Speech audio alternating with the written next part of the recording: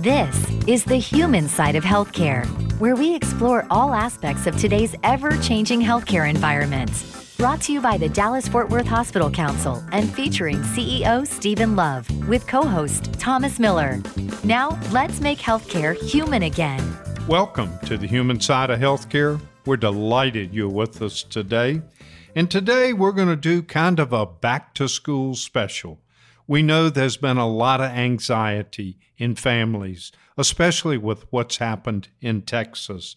So we want to talk about behavioral health, mental health, stress, and anxiety at the first part of the show. And then we're going to move into talking with a pediatrician about immunization and things to have a healthy start to the new school year.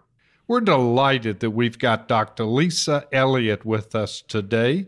She's a PhD psychologist at Cook Children's Hospital. Welcome to the show, Lisa. Thank you so much. What would you say are key signs that a child is really feeling anxious or has anxiety about returning to school? Interesting. We're already seeing that in our clinical therapy sessions. So it's not uncommon for kids and teens to feel anxiety about returning to school even prior to the pandemic. So it is a relatively normal developmental, process or experience, but it has definitely become more exacerbated since the pandemic and all the increased safety issues surrounding schools. That level of anxiety has been far more pronounced. So signs that parents should be watching for is like verbal expression. If their child is expressing fear or if they're expressing worry or feeling anxious, that's definitely a cue. If they see any kind of physical symptoms like stomach aches, headaches, general malaise, changes in appetite or even sleeping, maybe even increased nightmares. And you may even see some emotional or behavioral symptoms like increased separation issues or panic-like symptoms. They may even be avoiding previously enjoyed activities, and you may see more withdrawal or social isolation.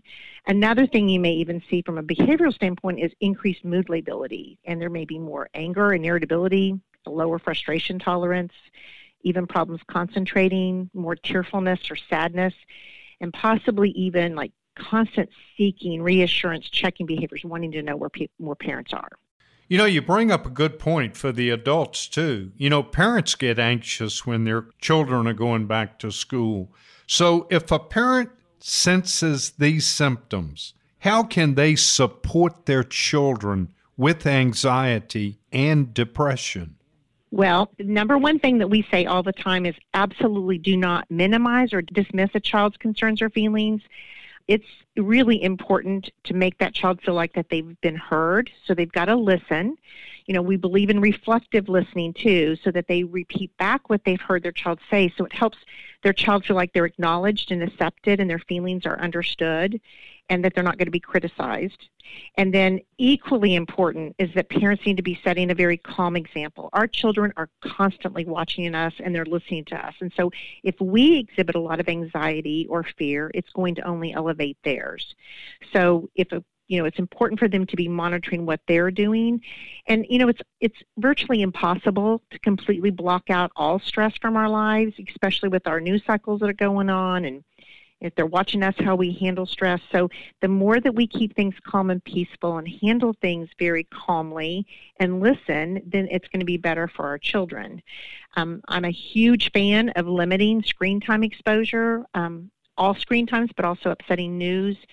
Just sticking to routines and structure. Children need, including teenagers, need to know that there's going to be a routine is going to be maintained. And that's like bedtime, meal times, family time. Keeping your child healthy and active. So we tell all of our kiddos that there's, in addition to quality food and good sleep time, we know there's 3 things that we can do, all of us as adults and children, to help manage stress. And that's going to be socializing, exercising, and then the other one is doing things for others. We know that philanthropy work, helping others, showing kindness and empathy to others, actually facilitates all those healthy, positive chemicals in our brain, and they last the longest. So keeping your child healthy and active, encouraging that socialization, helping them identify feelings, what they're actually experiencing, What do they feel in their body, listening to them, and then even sharing coping tools. During the pandemic time, when kids heard their parents experience past episodes of depression or conflict or challenges, and then heard their parents how they handled it and they successfully handled it, that is a very positive experience for kids. Also offering comfort, distraction, setting limits, not overscheduling your children, and if they feel like it's getting to the point, being willing to seek a counselor's help or their pediatrician. All of those are helpful tools. You know, you mentioned in your answer doing something positive and giving back to others is a great experience for a child. For our listeners, can you give some examples of how you can do that positive influence? Yes. This is a huge, if you looked in my office, you would see kindness matters everywhere. And so our children, children are naturally born with a level of empathy. It's inherent. It's how we're made. And so we need to do things that's going to foster and continue that development. And one of the best ways to do that is for them to see their parents engaging and helping others, whether that is opening doors for others, using kind words, conflict resolution, not getting angry, how they handle conflict and difficult challenges is another one. Scheduling activities to do to help others, whether it's a food kitchen or whether it's helping your neighbors. I had some kiddos during the pandemic that actually would make bread for their neighbors but they also learned a new skill. They also made jams and jellies. I had another one who learned how to knit, and I had another young man that would actually go and do oil changes for his neighbors and for other people. So volunteer activities like that is a great way to show kindness and empathy. That's great advice. I'm going to switch gears a little bit. There's an elephant in the room, and I'm just going to address it head on. We all know about the tragedy in Uvalde. But what about parents and grandparents? I've got 3 grandkids that are going to be going to elementary school. I'm anxious about that shooting in Uvalde. What should parents and grandparents do, and what do you suggest to help us? Parents must first remember to be the best parent to their child. They have to take care of themselves, and that includes grandparents. It's kind of like that airplane scenario, where you the oxygen mask, they tell the parents to put on the oxygen mask so they can help their child. So it's going to be really imperative for parents and grandparents to model self-care and healthy coping, talking about their feelings with other adults, creating or joining parent support groups, again, exercising, eating healthy, getting good sleep, socializing, maintaining structure, all of those things. Even using meditation, participating in prayer or religious practices, journaling, and practicing gratitude. I also have encouraged parents to speak to their school counselors or their school's administration to learn what they are doing to protect their children and inquiring how they can be effective helpers. The other thing, too, is a lot of schools have made changes as a result of these things. So there are other school districts are learning from these horrific situations, and they're taking appropriate action to make changes. We're listening to Dr. Lisa Elliott from Cook Children's on the Human Side of Healthcare's Back to School special. We're empowering your family to have a great school year this year. Back with more right after this. This is the Human Side of Healthcare, where we feature healthcare's hottest topics and what our North Texas area hospitals are doing to make healthcare human again. Welcome back to this special Human Side of Healthcare Back to School edition. We're spending the first part of our time today talking with Dr. Lisa Elliott from Cook Children's. Obviously, there's been a lot of angst in families across North Texas about this upcoming school year. If you have a child that's truly afraid to return to school, how do we deal with that? Well, the first thing is, again, parents have got to stay calm, because kids will definitely read their cues and pick up on their anxiety. It's absolutely critical that we answer their questions honestly, but at what is considered a developmentally appropriate age. And if we don't know the answer, we need to be honest with them and tell them we don't know, but we are going to help find that answer. It goes back to the thing where we've got to educate ourselves on what our schools are doing to ensure that safety, and then share that again in an age-appropriate way. walking through worst case scenarios and problem solving with your children is oftentimes the best ways to help them feel safe, but also what they can do to get themselves to safety. You can even role play a school safety situation where you encourage them to learn to be observant themselves, that they need to know that it's important for them to report information confidentially that concerns them. So if they see something or hear something, they need to be given that, be empowered to report that. We also need to be really kind to all people, because when we're kind to all people, it naturally fosters safety. And we teach children that there are things that I wish we could have control all the time, but there are things that they can control, and there's things that they can't control.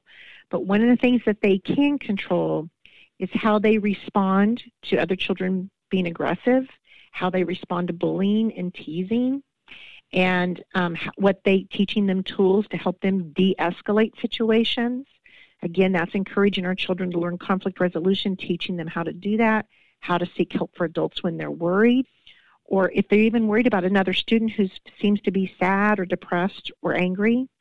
And then we also need to know all the ways schools have been safe in the past. The probability is low, but that schools are also learning, and by us sharing with them what the school's doing to help make them safe. For example, my son is going to be having all students bringing clear backpacks. Just anything they can do to help let them know that schools are also doing everything they can to make them feel safe. You know, you mentioned your son having people bring clear backpacks. I assume he's a school official. Is that correct? Yes, he is a middle school principal in the heart of Dallas. Yes. Do you advise parents to talk to the school officials about what is your plan for safety so they thoroughly understand it and then at home reinforce it with their children? Your thoughts about that? Oh, I'm happy to share those because, yes, I strongly encourage parents to do that. I do know, for example, here in Denton, as well as whenever I talk to my son what he's going to be doing, they're already having parent meetings and sharing this information with parents in advance. So I have to commend many of our school officials because I think most all schools are doing this, where they're being very proactive and they're trying to share this information to foster a sense of safety and security for both parents and grandparents and kiddos. You know, you mentioned in one of your answers bullying. You know, I've talked to people who go, I had no idea my child was being bullied. What would you say are some of the real red flags or signs that your child may be bullied at school or even after school? Well, that's a really good question. Bullying is one of my hot topics. It's one of the things I talk about a lot. And it's interesting, a lot of kids feel ashamed that they've been bullied, and so they don't tell people, including parents. So some signs and symptoms of that would be if kids no longer want to go to school, they're skipping classes, their grades have dropped drastically and suffered.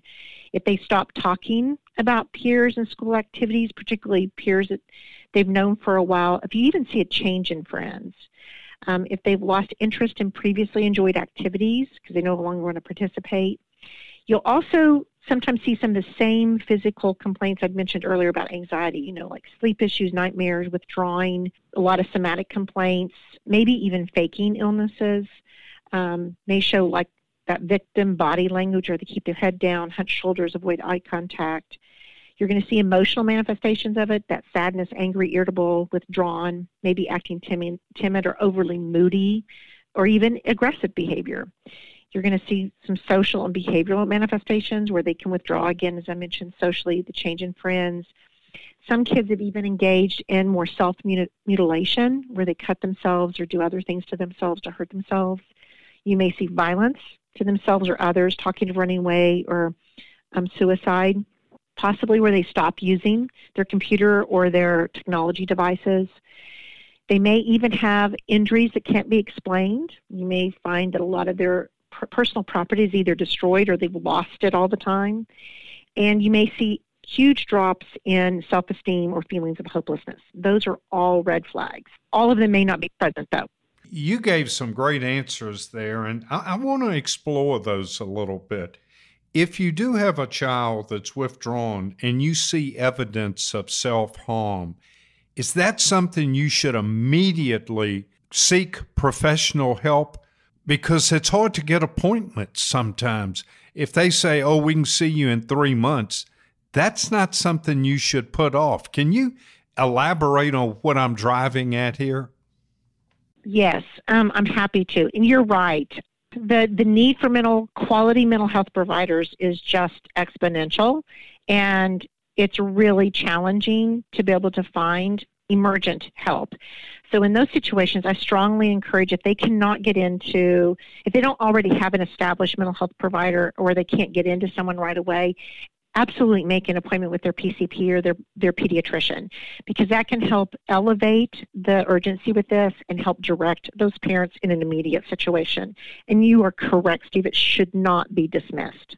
You know, going back to bullying, and you mentioned a very good point, technology and online.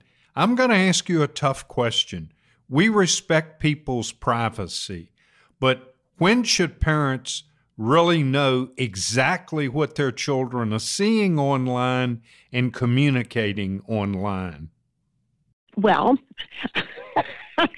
I don't necessarily believe in respecting privacy whenever you have children with regard to online activity. I'm going to give you a perfect example why. I have literally twice now, because of information that was shared that parents were not aware of, have been able to call FBI and the hotline for missing and exploited children and prevented 2 potential sex trafficking cases. So it is not just a bullying issue that we should be aware of. It also needs to be for safety issues like this. As I think all computers should be in open access, I think parents need to have control over their phones, what apps are on those phones, and what they see on those phones. We don't live in a safe world, and we can't guarantee that everybody else is safe. And children's frontal lobes are not fully developed until they're 25. So where they think they're making wise decisions and they think they know someone, they may in fact not. And it is a very dangerous world. So I don't believe in privacy for children with their electronic devices. Now, we're talking about children. Does the same apply to adolescents? Oh, absolutely. Like I said, frontal lobes are not fully developed until 25, and both of those situations were with adolescents. Thank you. That's great advice. One other follow-up question. Should parents limit the daily time or weekly time a child uses technology? Yes, even the American Pediatric Association clearly reports that you should have no more than 2 hours of screen time a day. And that screen time is also included as TV time. As a neuropsychologist, we also know, and there's great evidence to show, the damages that too much screen time does to the brain. It impacts its formation of brain cells and neural pathways, so it's going to impact your skill sets that you acquire or don't acquire, not to mention it makes a chemical change in the brain. We actually have a diagnosis now that we can use for identifying addiction to video games, and I know it says video games, but we are also applying that to social media as well, because it's the same reward response system. So they get rewarded for the social contact, they get rewarded for the number of likes, they get rewarded for, the levels that they get on video games. So yes, they absolutely need to regulate and control that time. Not only the time, but what about the content? Some of those video games are quite violent. They are very violent, and there's a lot of research that supports that the violence in those helps diminish one's understanding of violence, and it doesn't apply to, it's back to that empathy factor. We don't understand how that's going to make someone else feel. So yes, violent video games are dangerous as well. This is Dr. Lisa Elliott from Cook Children's in Fort Worth, who, by the way, has a son who is a principal at one of the schools in the Metroplex. There's been a lot of safety planning over the summer to keep our kids safe this school year, and we'll talk more about it with Dr. Elliott next on The Human Side of Healthcare.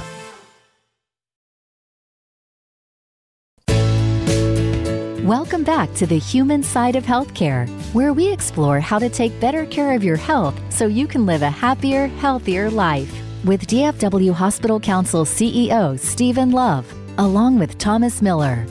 Welcome back. We're continuing our Back to School special program and continuing our discussion with Dr. Lisa Elliott. You know, all our hospitals understand your anxiety, and our hospitals have people that are dedicated to helping deal with stress, anxiety, bullying, and we want to do everything we can to help you empower your children to have the best, safest, and most enjoyable school year possible.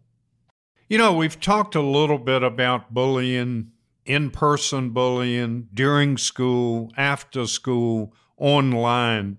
Talking about it is one thing, but how do you help your child respond to a bully? Well, I'll be happy to share about that. You know, I'm, first of all, a huge believer that parents at a very early age need to be talking openly about bullying. They need to be asking questions. Has it ever happened to you? How did it make you feel? Even role play with others. How did this make your friend feel? That will help, I guess, foster and develop more of that empathy and understanding the impact of what that does to somebody. You know, even teaching toddlers how to share, how to take turns, how to use kind words and show kindness. So all of that's important. And of course, back to that whole idea that I've shared earlier, that it's absolutely critical for parents to be modeling kindness and empathy and that conflict resolution. So when you talk about teaching tools to your kid, there is a tool that I have. And this, I'm hoping this won't be too long of a story, but it actually was generated several years ago as a result of a judge referring 6 kiddos that were actually in the legal court system because they were perpetual bullies, and it had escalated to that level. And I don't know if they even knew any of them, knew each other, so they were all seen individually, but they all shared some really critical information. And that is that bullies enjoy the power that they experience when they see that someone is fearful of them or has hurt another person. And if you just ignore them or don't respond, they continue to believe that you're hurting inside. So as a result of that, I came up with a tool I call the RAT. And that is, it's absolutely critical that if they've received bullying, have been a victim of bullying, they need to respond to the bully. But how they respond, both with their word choice and the tone of their voice, is really, really critical. The fewer the words they say, the better. So I teach my kids to say words such as okay, who cares, whatever, big deal, so what. The smaller the words, the better. But how they deliver those words is just equally as important. It's got to communicate that I've hurt you, but what you have to say does not hurt me. And so then the bullies don't get the reinforcement that they're looking for. They may up their ante and try for a while, a little bit harder and longer. But if the child that's being bullied, if they will be consistent with it, every story, knock on wood, so far that I've heard it, has been successful. So if someone is saying something ugly to them, they need to make sure their voice is kind of elevated where it shows no emotion, like in a question format. So, okay, who cares, whatever, big deal, those kind of things. And they can say the same word over and over, but it very much communicates, I've heard you, but what you have to say does not bother me whatsoever. So that's a response tool that I teach kids all the time. Then the other thing that parents need to do is making sure that they constantly kind of check in with their child's self-esteem and confidence. They need to find activities that will help their child feel confident and skilled, and that they also gives them opportunity to meet other friends. Parents need to be involved with their child. They need to know their friends, and they need to know their friends' parents. Volunteering at school or helping them get involved in philanthropy activities is huge. And if bullying continues, they need to know that they can report that bullying. There's that new David's Law that was passed in September 2017, that schools have been very good, for the most part that I know of, at least my schools around here, that when there's bullying reported, they will take action and help resolve some of that. So that's important to know. We're talking with Dr. Lisa Elliott, a psychologist at Cook Children's, about obviously keeping our kids safe and mentally healthy this upcoming school year. So, Dr. Elliott, we know that serotonin is one of the neurochemicals that helps us balance our emotions. That's been known for years.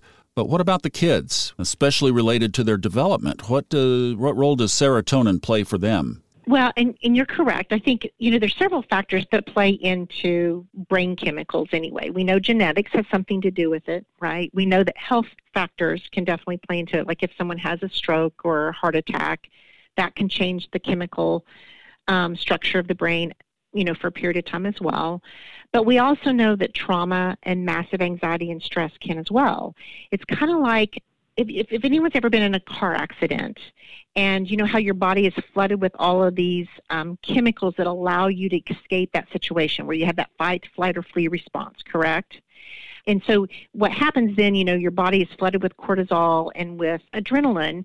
And when that happens, like your stomach stops functioning, your frontal lobe kind of stops functioning, everything stops just for you to get out of that situation. And what we do know, research has shown this for many, many, many years, that when cortisol levels stay highly elevated for a period longer than 2 weeks, it kind of begins to impact your own body's production of serotonin. And when that becomes depleted, then you're going to see more anxiety and more depression. So it's really critical to be taught coping tools and things that you can do, as well as possibly, if you have to, address it medically. And I think the value in some of this study is for people to finally recognize that, and this is unfortunately the stigma that has negatively been attached to mental health. Mental health is actually a physical disease. We can't separate out mental health from our bodies. And recognizing that when someone says, I'm struggling with mental health, it's not a bad thing. It's not a negative thing. It's no different than a heart attack. It's no different than diabetes. It's no different than a seizure disorder. We still need to get treatment for it because it's medical. Exactly. And boy, if we could just help people understand that, then we could so reduce that stigma. Yes, that is one of my number one priorities, is to reduce the stigma. I've been fighting that for years. And so we've known this information for a long time. I don't know how we get it out more publicly to the community, but they've got to understand this is nothing to be ashamed of. There is no shame attached to this. All right. So if you have something in your body, we'll give you a personal example. A few years ago, I got something that my dad had, atrial fibrillation. Sometimes my cardiovascular system doesn't get the oxygen that it needs. I don't go carrying that on my sleeve. It's not a stigma. I don't feel bad about it. It's something I live with, and I actually live with it quite well, so it's fine. So what we're talking about here are neurochemicals. Now, a couple of weeks ago, a study came out that challenged, I guess is a better word, that depression and serotonin are linked. Can you speak to that? Well, they are, because now, everyone is going to be different. So, and we've got multiple chemicals in our brain, right? But we do know there's a direct correlation with serotonin and depression, but also anxiety. And so there are medications. Fortunately, now we have medications that help with that significantly. And some people will respond to those differently than others. So I don't want to talk about medications because I'm not a medical physician.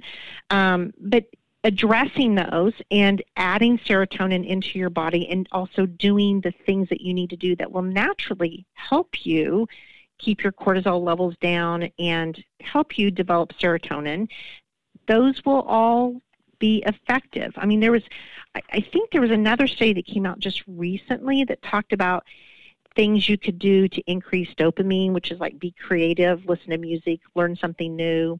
You can also, and that's for pleasure and reward, you can increase endorphins to help with pain and stress, and that's exercising, watching comedy, eating dark chocolate. There was another one that talked about oxytocin, which is for love, and that's hugs, socializing, acts of kindness, and then serotonin for good mood, meditating, eating well, and practicing gratitude. And that was just in a simple study just recently about these are things that people can do to help themselves. Well, and to that point, you talked with Steve about parents remaining calm, but I made a note to self. People today are freaking out. There are panic attacks. They are full of fear. There is uncertainty on every corner. How do we keep ourselves together as adults for our kids and grandkids? You're exactly right. I mean, it's almost like I told someone the other day, I think we're losing our ever-loving minds. It's like I think we've polarized too much. I think the polarization that is occurring in our society as well as on the news media all the time, is fostering and fueling high anxiety, but it's also hatred. And when we have hatred, we are unable to see other people with empathy and recognizing they're humans just like us. And I think the other thing that happens too, unfortunately, is that we no longer have the ability to agree to disagree. And that used to be something, I grew up with that, knowing that, okay, well, I respect your opinion. It's different than my opinion, but oh my gosh, what richness that offers. Thank you for sharing that, because it helps me see things from a different perspective. We don't recognize that that's what makes our world great, is having uniquenesses and differences and diversity. It's just, we've just become too polarized, and with that polarization has come in hatred and anxiety and fear. And I think that's led to a lot of this. So, how do we get this message more instilled into our culture? Now, you're asking me the $1 million question. If I could come up with the answer to that, when we could be famous and multimillionaires, right? Well, we could. I don't. How do we? I don't know. I think what you guys are doing is contributing to that. But I think if we would have more people that would step up and say, okay, people, we've got to stop this nonsense. If we would have this drive, like this community drive, or we need to have empathy and kindness. We need to have some common decency. We need to have more rational thought. We need to stop the polarization. We hear a lot about the Great Reset. We've heard about it for several years. I think the Great Reset needs to be inside, not outside. Bingo. You are exactly right. Lisa Elliott, psychologist from Cook Children's, thank you so much. Next, health tips for the new school year. Next on the Human Side of Healthcare.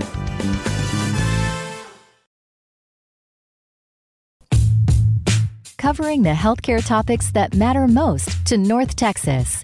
This is the Human Side of Healthcare with DFW Hospital Council CEO Stephen Love, along with Thomas Miller.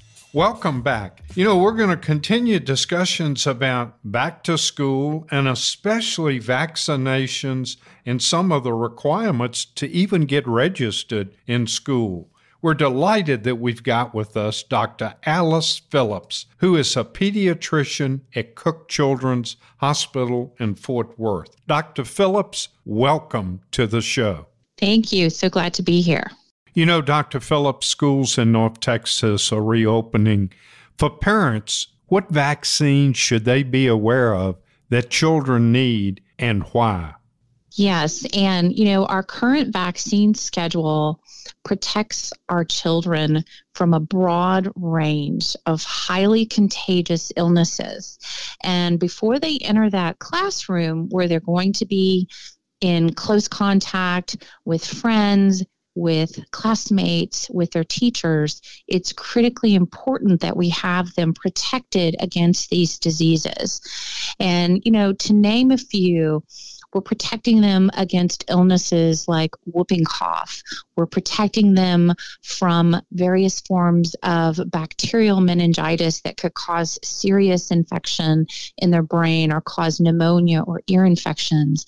And we're protecting them against diseases that we want to keep out of our schools that we're not seeing there now, illnesses like measles and chickenpox. And these are important to prevent in our healthy children, but also so that as a community, we're protecting the entire classroom of students, because we never know when one of our classmates might have a disease that leaves them immunocompromised or a disease process that keeps them from being able to be immunized.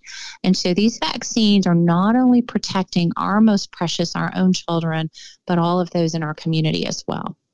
That's so important. And what you were describing also, and let's just pick measles as an example. Can you help our listeners understand the importance of herd immunity?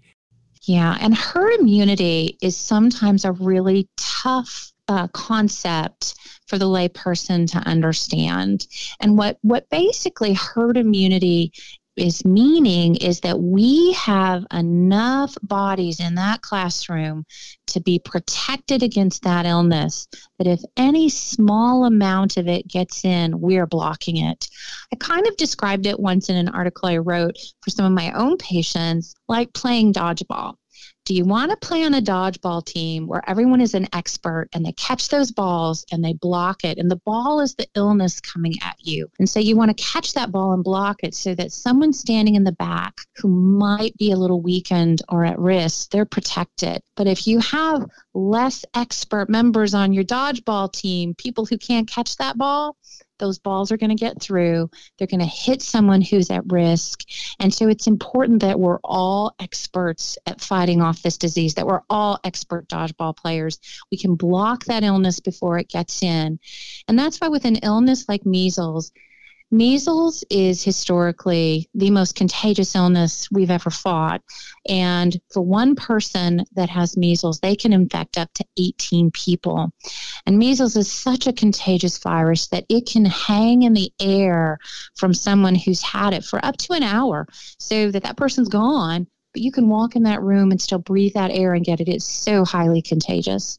And so it's super critical for that illness we maintain our herd immunity as close to 95% or better as we can get it. So that means 95% of every student in that room needs to be vaccinated so that we're all protected. Thanks for that answer. And when a child is born, how soon do they get vaccinations? Yeah, great question. And we start vaccines from day one. And so even in the hospital after our infants are born, we begin vaccinations at that very first moment. And we begin the hepatitis B vaccine. And people will often say, why do I need to give that so young? That's protecting the infant from any risk of transmission of hepatitis from the mom to the baby. And we'd all love to imagine a world where 100% of our families get excellent prenatal care. And we know at delivery if that mom potentially could be infected with hepatitis B. But we're not quite there yet. We're working hard to make that a reality. But there is risk. And so by doing it at birth, we establish lifelong immunity against that illness, and we potentially prevent any transmission of that virus from the mother to the infant. From there, we begin our first set of baseline vaccines at 2 months of age. 2 months of age is the youngest that we can even begin to protect them against diphtheria, against whooping cough, against tetanus, against meningitis and polio. And so for that first 2 months of life, it is one of the times that our infants are most vulnerable to illness. And that's why, as I said, in a previous response, we are doing this as a community. We're protecting everyone, including those small, vulnerable infants who are not eligible for their vaccines yet.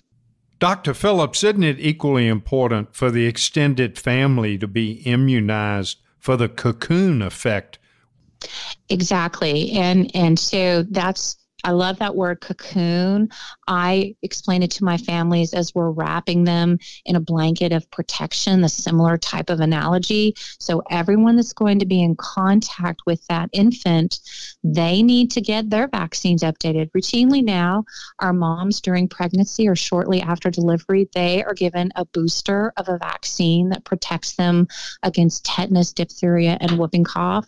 But dads need to go get that checked. Grandparents, aunts, uncles, cousins, anyone who could be around that infant should protect themselves from any diseases they could pass on. That also includes things like flu. That includes things like COVID, any illness that we could protect ourselves from and thus pass that protection on by wrapping them in that blanket of protection for the infant. You've done a great job discussing vaccines, and my really final question is, what advice do you have parents, other than vaccines, on how they can keep their kids healthy throughout the school year? Yeah, and that gets back to healthy lifestyle choices. And these are the hard things to do. These are not the easy things to do. These are make sure they're eating healthy foods as much as they can. Now, that doesn't mean they can't ever have a chocolate chip cookie or a brownie, because we all need those every once in a while. But trying to focus on nice lean proteins, healthy fruits and vegetables, lots of water. In this heat, water is so important so that they're staying hydrated. getting good sleep, making sure they're going to bed on time and they're getting the necessary amount of sleep. And that varies depending on their age, from 8 to 10 or 11 hours per night. Turning off the electronics, going outside, getting some fresh air, going for a walk, doing a little bit of nature as much as you can. Those daily activities are what are going to reinforce health in their children more than anything. And I get it. They're hard. And they're hard to do. And they shouldn't beat themselves up if they can't do it every day. But if they can set as a goal to do it as much as they can, then that's going to serve their children well. I also think it's important, as much as they can connect with their doctor and get those well visits on a consistent basis. That's also really good for their kiddos' health. Checkups and well visits are not just about vaccines. They're about health prevention. They're about monitoring growth. They're about looking for problems that the parents might not know are a problem, but that's my job, to be able to recognize them and tell them, we need to do something. We need to dig in on this and figure it out. Sometimes, too, it's a time for us as the doctors to ask the kids, are you doing okay? We've seen some tremendous stress on the kiddos in the pandemic, and mental health has become a huge issue. And so just another adult in their life, another voice saying, are you okay? Do you need some help? All of these things together are what help keep our kids happy and healthy and make it through this school year with as little challenge as possible. We've been listening to Dr. Alice Phillips and appreciate her helpful hints related a healthy start to the school year. And we hope each of your children have a healthy, safe, and meaningful year at school. Please join us next Sunday for the Human Side of Healthcare.